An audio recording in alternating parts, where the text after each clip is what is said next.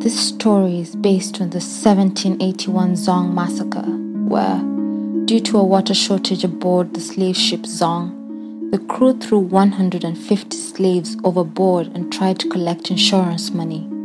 The poem embedded in the text is Zong No. 14 by M. Nubrice Philip. Zong is song. She drank sweat and blood for breakfast, washed it down with spit and a splash of urine from the man who was stacked on top of her. When it rained, water made her face cold. Cold water and dirt and urine washed down the ship's walls and into her mouth. Drink, grandmother's ghost told her. Drink or you will die. She tried not to drink, but day after day the clouds spilled rain, and even when she closed her mouth she could taste it. The gods wanted to drown her. The gods would kill her if she didn't drink. Lying on her back, beneath and beside and on top of bodies, the girl measured time not in sun-ups and sundowns, but in long times and short times. A long time passed when the pink man led her and the other women into the sun and tightened their shackles and gave them wet rocks to suck, then locked them in the darkness again. It was one long time before he would let them come out. A short time passed when two pink men visited her in the dark and touched her chest and put something hard between her legs. Then they left, and it was one very short time before they came back. Even before she could fall asleep, they returned to do it again, with more men. She tried to cry out, but her throat was too cracked. "Drink more if you're thirsty," the ghost of her grandmother whispered. And besides, who would hear? In the darkness, all of the women cried out. It was the closest thing they had to song. Once, it rained and it kept raining. 3 long times and 7 short times it rained, cleaning the entire ship until there was no more dirt to wash into her closed mouth, until the water that ran off the wood was clean, until she opened her lips to swallow it down. At the end of the 7th short time, a pink man grabbed her shackles and led her out of the darkness, up the stairs to the top of the ship. He said something and pushed her forward. There was an old woman body in front of her and she crashed into the old woman's back, tasting the bruises. She licked the wet old woman. They had the same bruises. The pink man said something again and the girl dared lift her face to the sky. She opened her mouth. Rain, water, clean water, a gift from her family who had died and persuaded the gods on her behalf. "Drink," whispered her grandmother's ghost and the old lady in front of her. "The gods will kill you if you don't drink." She would never be done drinking. She drank and drank the cold rainwater until her bones shivered and said, "Enough, enough! We will melt if you drink any more." Then she wiped her mouth on her elbow and kept drinking. All around her, people were crying and sucking the rainwater from the sky. The water washed the dirt from their bodies and the people were black, black as the sky, black as fire, black as kings. "Don't be greedy," said her grandmother's ghost. "Don't drink too much. Save some." The girl drank a little more, and then the pink man yanked her by her shackles and shoved her back into the darkness, where she was crushed against 100 wet bodies. "We're black as kings," she said, and laughed because her lips were not too dry to laugh. She had had fresh water. "Kings. I am a king." A few men stomped their agreement. A woman, someone's mother, someone's wife, found her voice hiding in the darkness and she dug it up and started to sing. The girl had not had it before. The truth was, the ship sailed, the rains came, the loss arose. The truth is, but the girl joined in anyway. The ship sailed, the loss arose.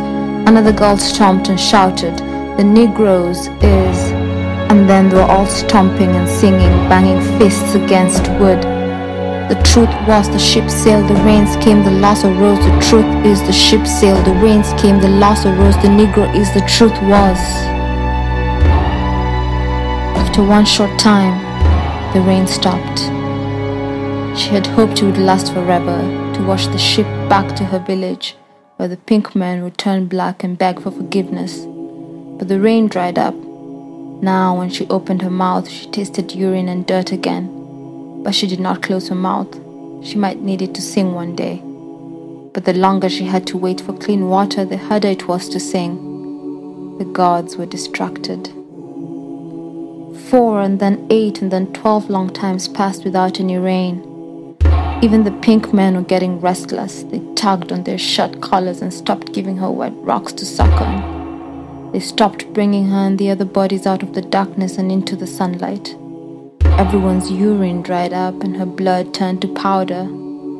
Crackling, burning sores grew on the inside of her mouth, making the smallest sound set fire to her throat. But sound was all she had left, and so she and all of the other bodies moaned, rolling around in the darkness. After 6 more long times, the screaming started. 9 pink men led 2 groups of women bodies and children bodies out of the darkness and up into the sunlight. Maybe they're getting water to drink, she thought, so I hope they choose me next. She waited and waited. The darkness turned to salt that scraped the back of her throat. Just as she was starting to fall asleep, someone shrieked, and then 40 people shrieked, an army of crying. The pink men were shouting. Large thumps that were knocking someone to the floor. "Save us," cried women's voices. "Mother, father, uncle, aunt," they cried. "We will see you soon." Then the pink men were yelling again, and the black men in the dark began to stomp their feet and rattle their chains, calling through cracked and bleeding lips, "What's going on? What's happening up there?" Splashes, more shrieking, crying, pink men shouting, black men shouting, and the whole ship lurched ominously to one side, threatening to tip itself over. She flattened her back against the wood. If the ship capsized and she drowned, at least there would be water. The ship righted itself. It did not capsize. She swallowed something like disappointment and waited in the dark for the women and children to come back, but they never did. A short time passed, and then 6 men were on top of her, rougher than they'd ever been before, and they tore something, and she bled and considered drinking the blood. Then they left. Someone kicked her side, but she didn't feel the pain. Instead, she slept and slept. After one long time, 4 pink men came down to the darkness and shouted at each other, walking around, shaking people. They left and came back with 2 more men. One of them grabbed her and hoisted her to her feet and knocked her down and yanked her up again. When she moaned, he dragged her outside by the collar. All of the women who were shackled to her came too. He dragged her on top of the ship. The sun shone so brightly that it made her nauseous, and her ribs hurt, and the ship was rocking. Water. She saw water. Could she drink the ocean? The pink men did not shout this time. They spoke in low voices and did not look her in the eyes. They walked her to the edge of the ship. One man put his hand on her lower back instead of on her collar. She was in the front. 30 or 40 bodies were chained to her, but she was the only one who looked out over the edge of the ship. Down, down, down into the water. The slapping black water. The water said, "I'm ready to swallow you."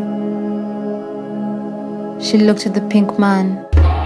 His eyes were the color of the sky and she wanted to taste them. He grabbed her neck with a rough, hairy hand and pushed her head down, so she had to look at the water.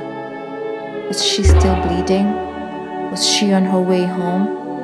One of the women, or perhaps it was her, lifted up the closest thing she could do to a song. She moaned, and her grandmother's ghost whispered again, "Drink, or you will die."